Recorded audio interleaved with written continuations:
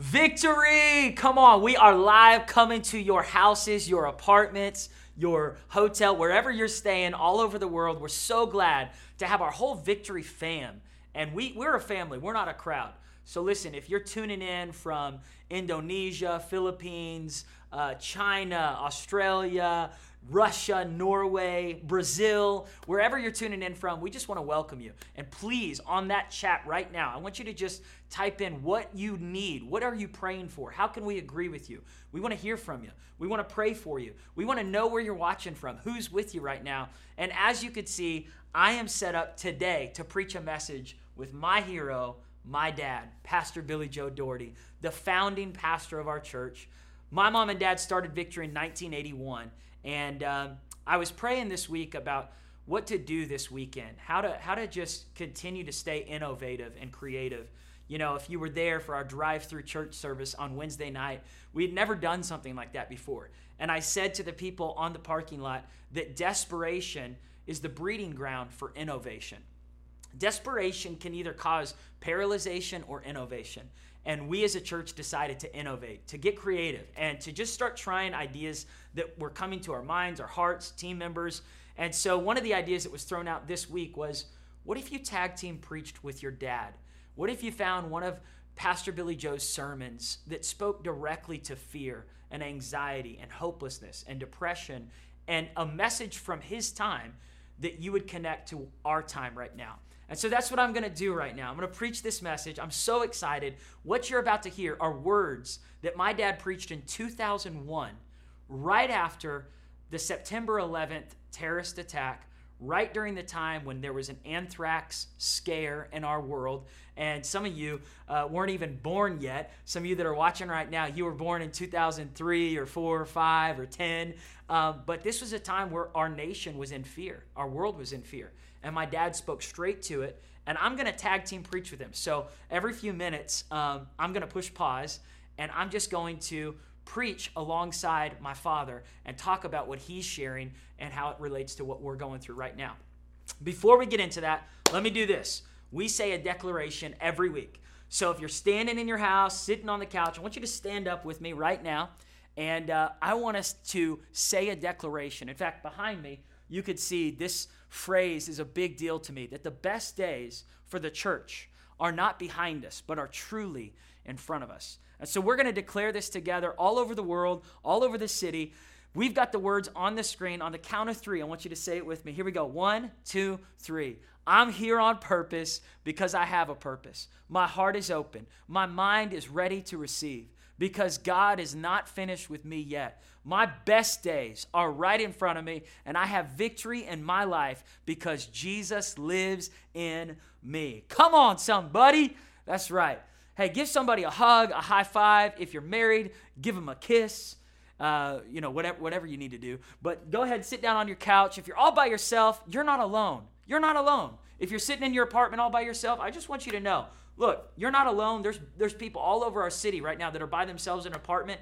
We are all part of this together. So again, our online pastor right now, our chat pastor is going to be praying and talking with you about this sermon as we go on. So talk to us. We want to hear from you. Also, you can pick up the phone and call during the sermon at any moment. The number on the bottom of the screen. We've got a live pastor that wants to talk with you on the phone, pray for you.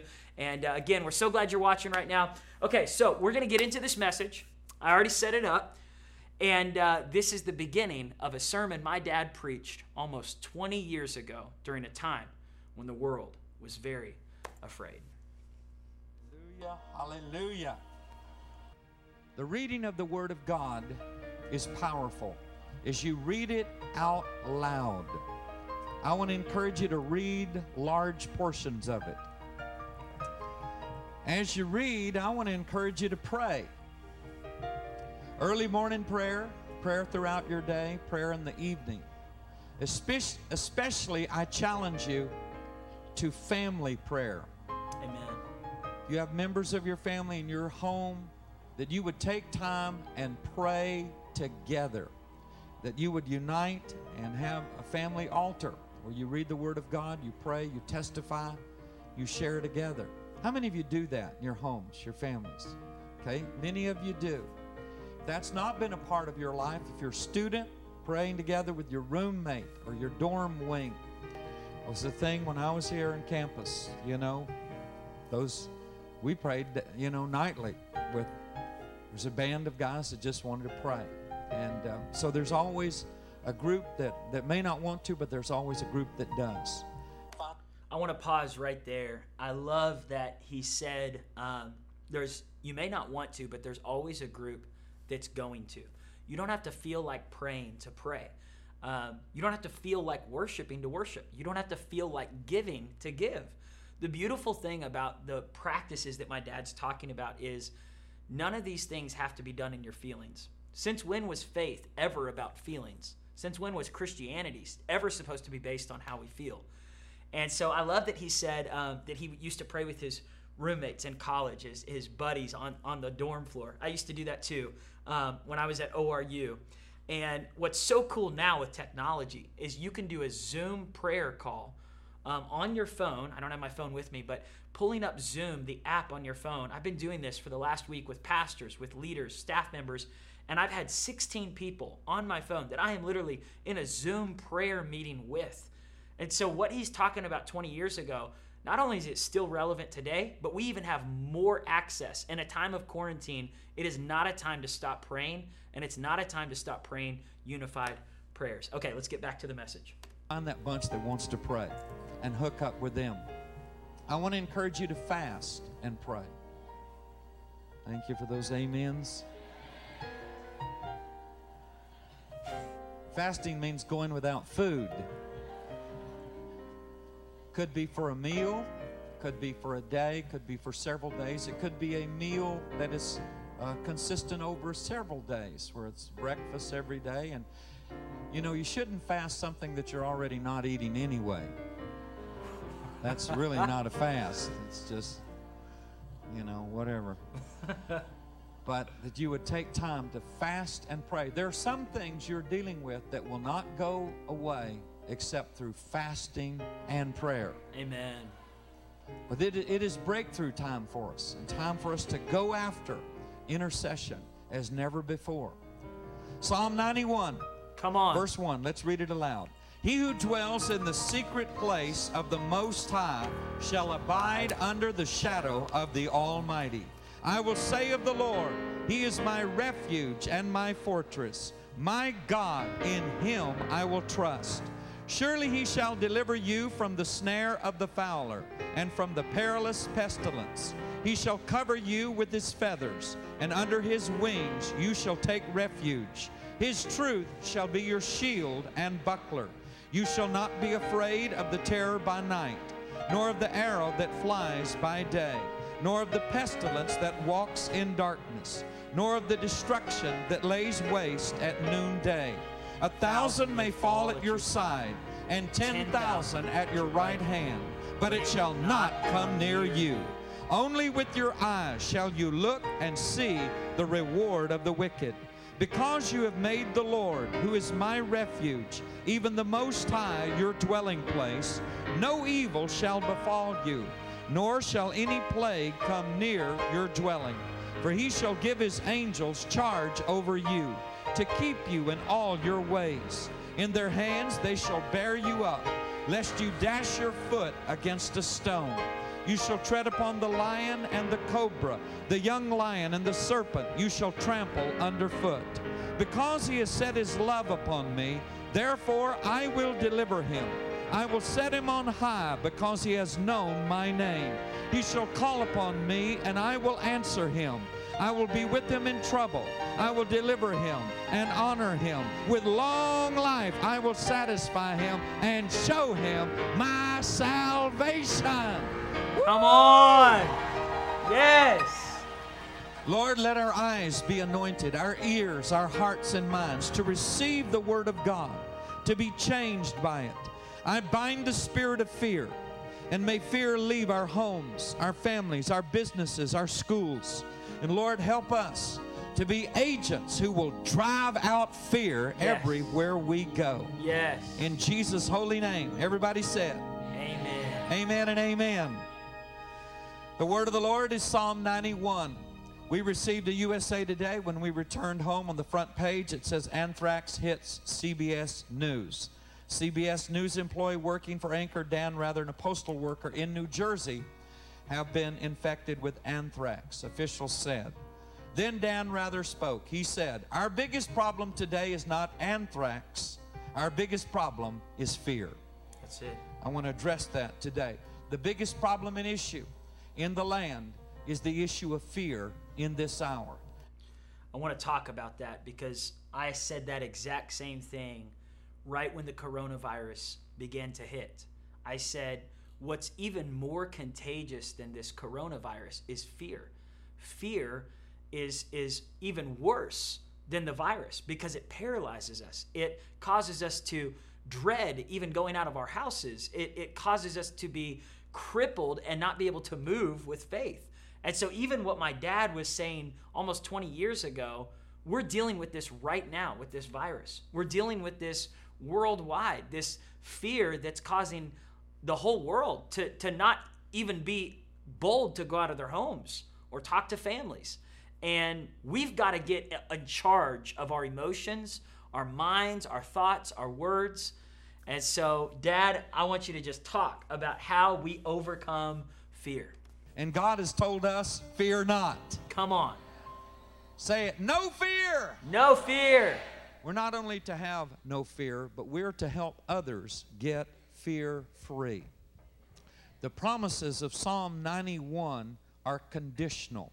They're conditioned on the first two verses. It's important that we understand.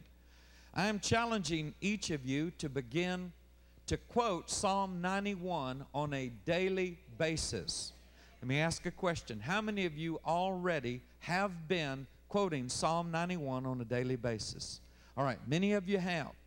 This is a time to think about and make a decision to do it.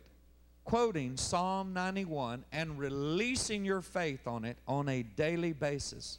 Teaching this to your children. Getting the book we're giving to you free, Delivered from Evil, that has many passages in it on our protection, our deliverance, and preservation from all types of evil. Okay, so we don't have that mini book to give to you right now, but what we do have to give to you is a whole lot of the scriptures that my dad put in that mini book over 20 years ago. We put it on our website, victory.com/encouragement. If you go to that webpage today or any moment after this video, you're going to find 33 scriptures that help you to walk in victory over fear. All of those scriptures are scriptures my dad taught me, my mom taught me at a young age.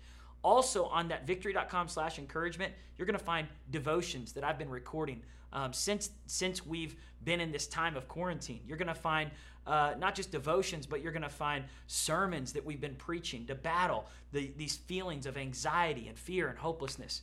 So again, everything he's sharing right now is so relevant to what we need in this hour. Okay, go ahead, Dad. That you will put this in your life. Psalm 91 verses 1 and 2 say, "He who dwells in the secret place of the Most High shall abide under the shadow of the Almighty. I will say of the Lord, He is my refuge and my fortress, my God, in Him I will trust." Moses wrote this psalm. It was given to the children of Israel in the departure from the land of Egypt, heading to cross the desert. It was God's revelation of what He had done for them in their deliverance, but it was also a promise of what He would do for them in the future.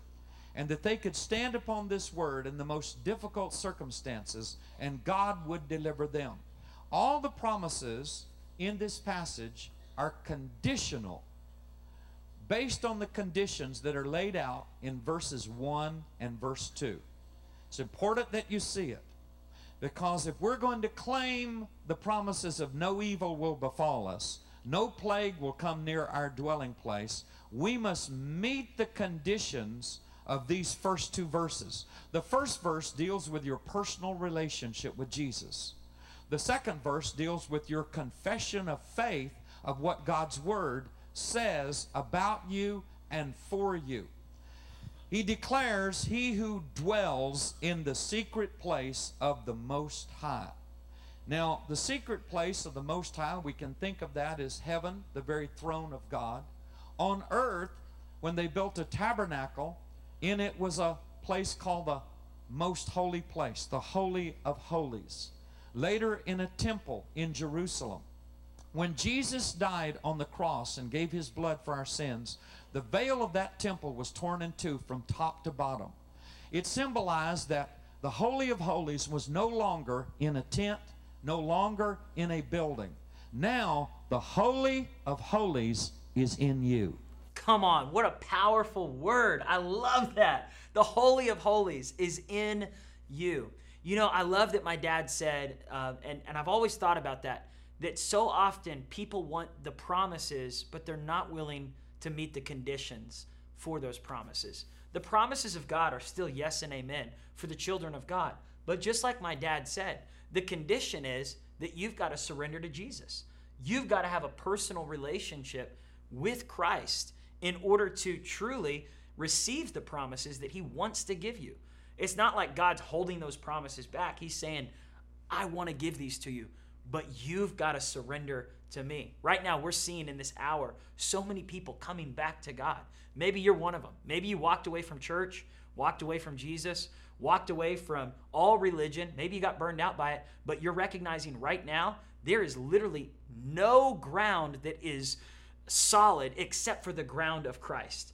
An old song we used to sing in church is, on Christ the solid rock I stand, all other ground is sinking sand, all other ground is sinking sand. On Christ the solid rock I stand, all other ground is sinking sand, all other ground is sinking sand. You know, I think about even the new song that Hillsong wrote called Christ Alone, Cornerstone, Weak Made Strong, and the Savior's Love. Jesus is the only firm foundation. In 2001, there was so much fear. The anthrax scare, the terrorist attack, the war that was ensuing between the United States and Iraq and everything that was going on all over the world. And listen, fear is an old enemy. It's not a new enemy. Fear has been going around since the beginning of time. The only way that we walk in victory over fear is exactly what my dad's saying, coming back to the solid rock. If you're watching right now and you need to get right with God, do it right now. While you're watching this sermon, just say, I am choosing to make Jesus my firm foundation. I am choosing to accept Jesus as my Lord and Savior. I'm choosing to repent and return to God. Okay, Dad, I'll let you take it back. Tell someone, you are the temple of the Holy Ghost. You are the temple of the Holy Ghost. So when he talks about dwelling in the secret place, what is this? It is having an intimate and personal relationship with Jesus Christ. I was a church member for many years, but I didn't have a close relationship with Jesus. I didn't know him intimately and personally. Now, if someone said, do you believe in him? I would say, yeah, because I was not an unbeliever. I was not an agnostic nor an atheist. I had heard about Christ. I knew the stories. I was in church, in Sunday school, in youth group. But I didn't have that intimate personal relationship. And I remember one Sunday we had a testimony by a young man my age from another church in another city. And he talked about having a relationship with Jesus. It shook me. I remember I was sitting in the middle of the section on that part of the church, and I just stared at the guy because I knew he wasn't trying to impress anyone. He was just very simple and straightforward, but he talked like he really knew Jesus. And I talked to him, and then he talked to Jesus. Now, I was president of my youth group, and I didn't talk to Jesus like that. You know, being in a church doesn't make you in a personal relationship with Jesus Christ. Doesn't put you in the secret place. It's a decision of your will that you choose to believe with all of your heart and then put your life in his hands. That you believe and confess him and you allow his Spirit to come inside of your heart. In that intimate place, you have communion with the Lord on a daily basis. So what my dad's talking about here is, obviously, I think if you're a believer, you know this, but if you're not a believer, that the idea of knowing Jesus personally is something you personally decide. A pastor can't do it for you. A church can't do it for you. And I love that he said, just because you go to church doesn't mean that you are in a relationship with Jesus. There's a lot of people who live off the check mark and they think, well, if I went to church, I'm good. God wants to talk with you. He wants you to talk to him. He wants you to know his voice, not just know your pastor's voice, but know Jesus's voice. And that's what he's saying here. Is he said, I grew up in church, but it wasn't until I heard a guy talk about his personal relationship with Christ that it dawned on me, I don't have one of those. Yeah, I've got church attendance records. I can tell you how many times I went to church in the last year, but I have not had a personal relationship with Jesus. And that changed my dad's life back in that time. All right, we'll go back to it. Not the type of communion we think of going to a church service and taking a cup and a wafer that represents the blood and body of the Lord Jesus, but the communion of the interchange of God speaking and you hearing, and of you speaking and God hearing you. And that goes back and forth in a person that is dwelling. Everybody say dwelling. Dwelling. Now, this is not a drop-by. It's not a weekend visit. It's not a Sunday morning relationship. Everybody say, he who dwells. Dwells. That means a constant, ongoing, ever-present relationship. In that place of the secret place, your will has been surrendered. Why? Because the Lord is not going to be second to you. When he's Lord, that means he's exalted and means you have come down and he's come up. It means you've surrendered your will, you've submitted your life. So he who dwells in the secret place is not a rebellious, I'm going to do it my way kind of person. It's a person who says, Lord, not my will, but your will be done. A surrendered life. You see, this is the condition. Everybody wants the promises in Psalm 91, but they struggle with meeting the conditions. A person who's dwelling in the secret place has the fear of the Lord in them. What is the fear of the Lord? It's a reverential respect for God that causes you to depart from evil. Because God is holy and his holiness comes inside of you, you don't want evil to mix with it. You know, I want to talk about the fear of the Lord for a moment.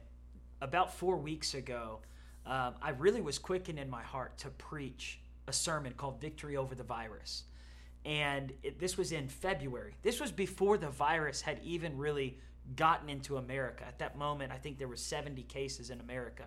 4 weeks ago, this wasn't on everybody's mind, but God spoke to me in the night, speak to this virus. And I preached a message called Victory Over the Virus.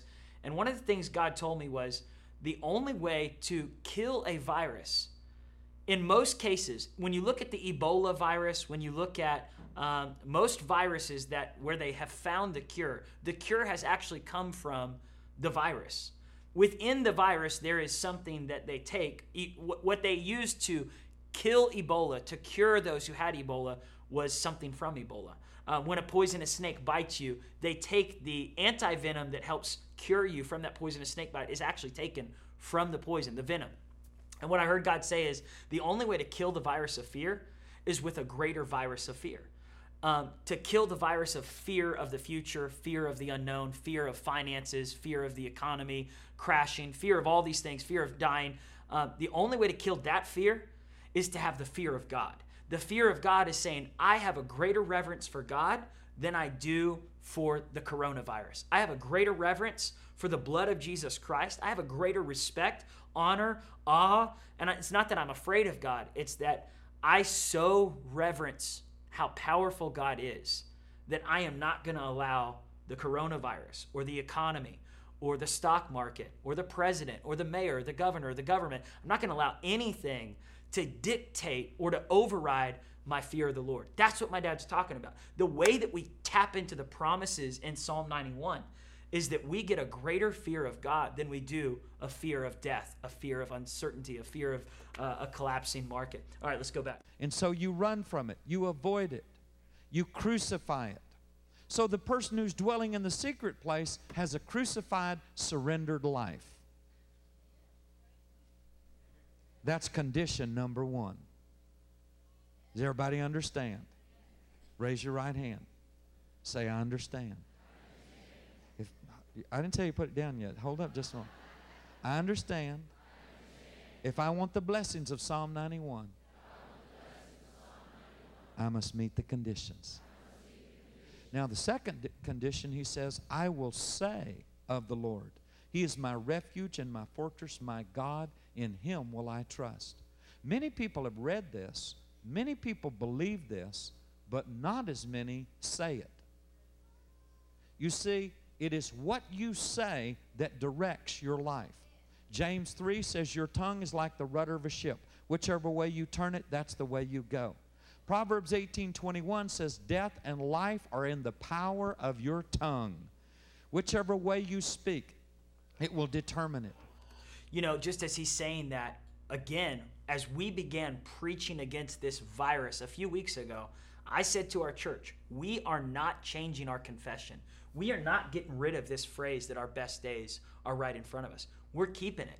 And people are going, but Paul, what happens if the economy crashes? What if this happens? People, always ask me, how do you speak faith when fear is all around? How do you speak hope when depression is rampant? Isn't that wrong to say something so faith-filled while the world is experiencing so much defeat and fear? No. A defeated world needs a victorious church, and a discouraged world needs an encouraging church. Right now, our world is discouraged, and we've got to get our words in line with God's word. God's word hasn't changed. The coronavirus didn't change the scripture. This word of God has outlasted every virus, every sickness, every disease, every terrorist attack, every war, every tyrannical leader, every government, every president, every emperor, every empire. This thing listen, the Roman Empire during its time was one of the most powerful things that was around. And yet it came crashing down. The Roman Empire came crashing down. Think about right now, the American empire. There's so many empires around the world that boast as being the strongest, the greatest, the longest, the most powerful. This has outlasted. The Bible says that the flowers fade and the grass withers, but the word of God stands firm forever. If you're going to declare something, why not declare the word of God? Why not get your words, like he said? The promises of God are contingent on, are we declaring them? Not only are we surrendered to God, but are we believing and are we declaring what God has said? And I want to encourage you, speak victory. In the midst of defeat, speak victory. In the midst of fear, speak faith. Don't change your confession. One more thing, and then I'll go back to my dad.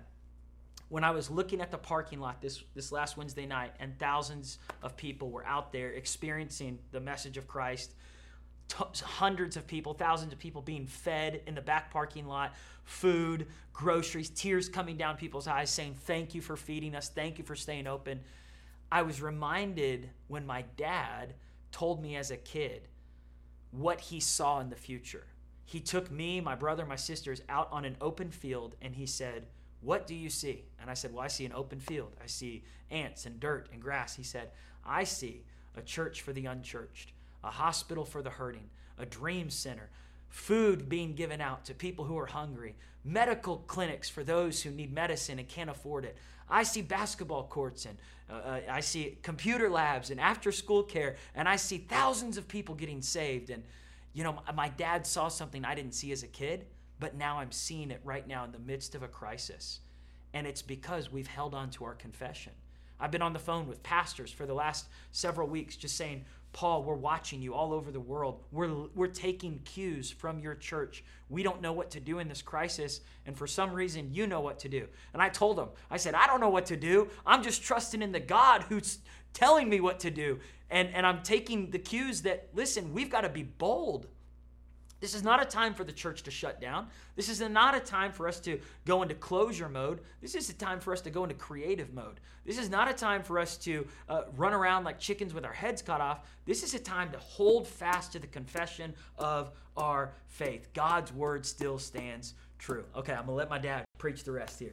Jesus said in Mark 11:23, whoever will say to this mountain, be thou removed, and be thou cast into the sea, and will not doubt in his heart, but will believe that those things which he saith, continual tense.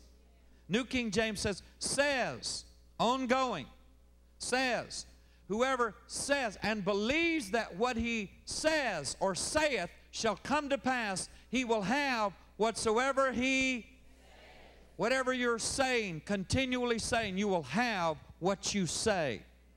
You see, that's in your heart because of an inner relationship and communion with God. You're dwelling in the secret place, and out of the abundance of the heart, the mouth speaks. So it erupts from you. He's your refuge because you're dwelling with Him. He's your fortress because you've been communing with Him. Your trust is in Him because you're relying totally upon Him. And you declare with your words, He is my refuge and my fortress. John G. Lake was serving in South Africa. A plague hit that area. Thousands of people were dying. He began to go in and minister to them, and people were getting healed. He was asked why and how he could operate in that area and not be affected. He had them take some saliva from someone who had contracted the disease, and they put it under a microscope, live germs and everything. They could see it. He said, put it on my hand. They put it on his hand, on the top part, put it under the microscope, and all the germs had died. He said, it is the law of the Spirit of life that is in Christ Jesus. He wasn't trying to tempt God or just prove anything, but he was demonstrating to them there was power in knowing Jesus Christ. When we stand upon this word, we have an absolute confidence that God is going to direct our steps. You see, when you're in that intimate communion with the Lord, part of your deliverance is that God knows things that are ahead that are disastrous, and He's going to lead you another way. That's why Psalm 91 verse 1 is so important, that you meet that condition. Many of you want the promises of Psalm 91. Number one, you've got to have that secret place life. Number two, you must begin to say this. And I'm challenging each of us on a daily basis to begin to say Psalm 91. And to say out loud, the Lord is my refuge. He's my fortress. He's my God. In Him I have put my trust. My trust is totally, confidently in Him. Not in the bingo parlor. Not in a lottery ticket. Not in a psychic hotline. Not in the stars in the newspaper or in the sky. But in the Son of God Himself, Jesus Christ. We have put our trust in Him. During the Gulf War, almost 10 years ago, many of you read the story of the battalion, the Psalm 91 battalion, of a group of young men who went into that battle, who quoted Psalm 91 every day. They had it in their pockets. They carried it with them on a little card. And then they carried a New Testament with the Psalms included with it. That battalion had not one fatality. Not one soldier was killed in that whole group. Let's shout to God. Psalm 91. Lord, let that be for all of our troops, that they would speak the word of God. When we begin to declare it, something happens. Job 22:28 says, you will decree a thing, and God will establish it unto you. And light will shine on your paths.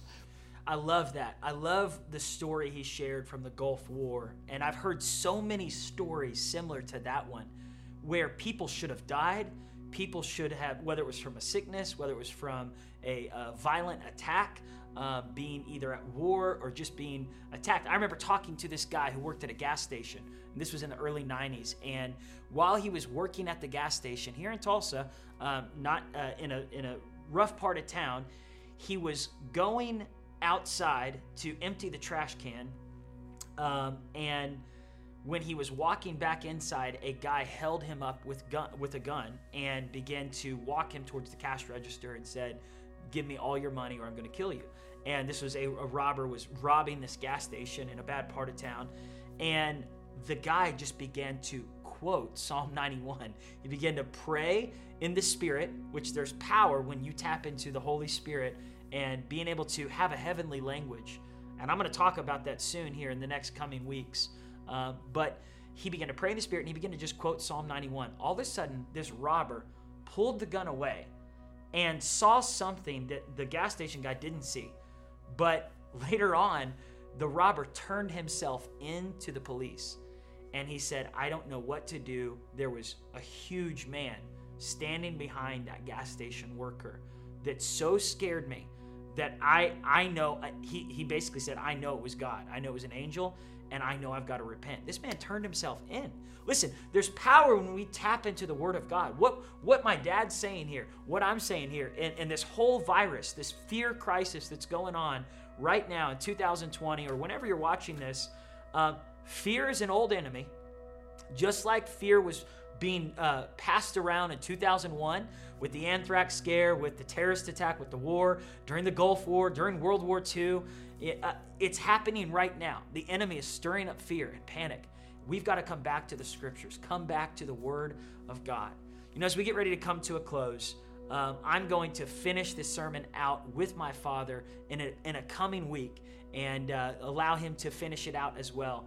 But today, I want to talk to you. And I want to just talk to you right now in your house about what things you've allowed to get in your mind or your heart that have caused you to shift from a place of fearing God to fearing this economic crash, fearing whether your employer is going to keep you hired, whether you're going to get a reduction in pay, whether you'll have a house or not have a house, a car, whatever those fears are that are stirring in your heart, the fear of getting sick, the fear of catching a virus from someone. I want to encourage you to come back to what my dad said. There's two things he laid out. One, a relationship with Jesus Christ. And that relationship with Jesus means he becomes the Most High and you come under that. You're no longer exalting your thoughts, your opinions, your feelings above God's word. You're allowing God's word, God's will, not your will, to take the precedent, to sit on the throne of your heart. That's the first condition. The second condition, and by the way, that condition also, like he said, requires the fear of the Lord, that you have a greater reverence for God than you do for all these other uncertainties in your life. The second condition is that we would begin to speak this Psalm 91 over our lives, that we would begin to speak the promises of God.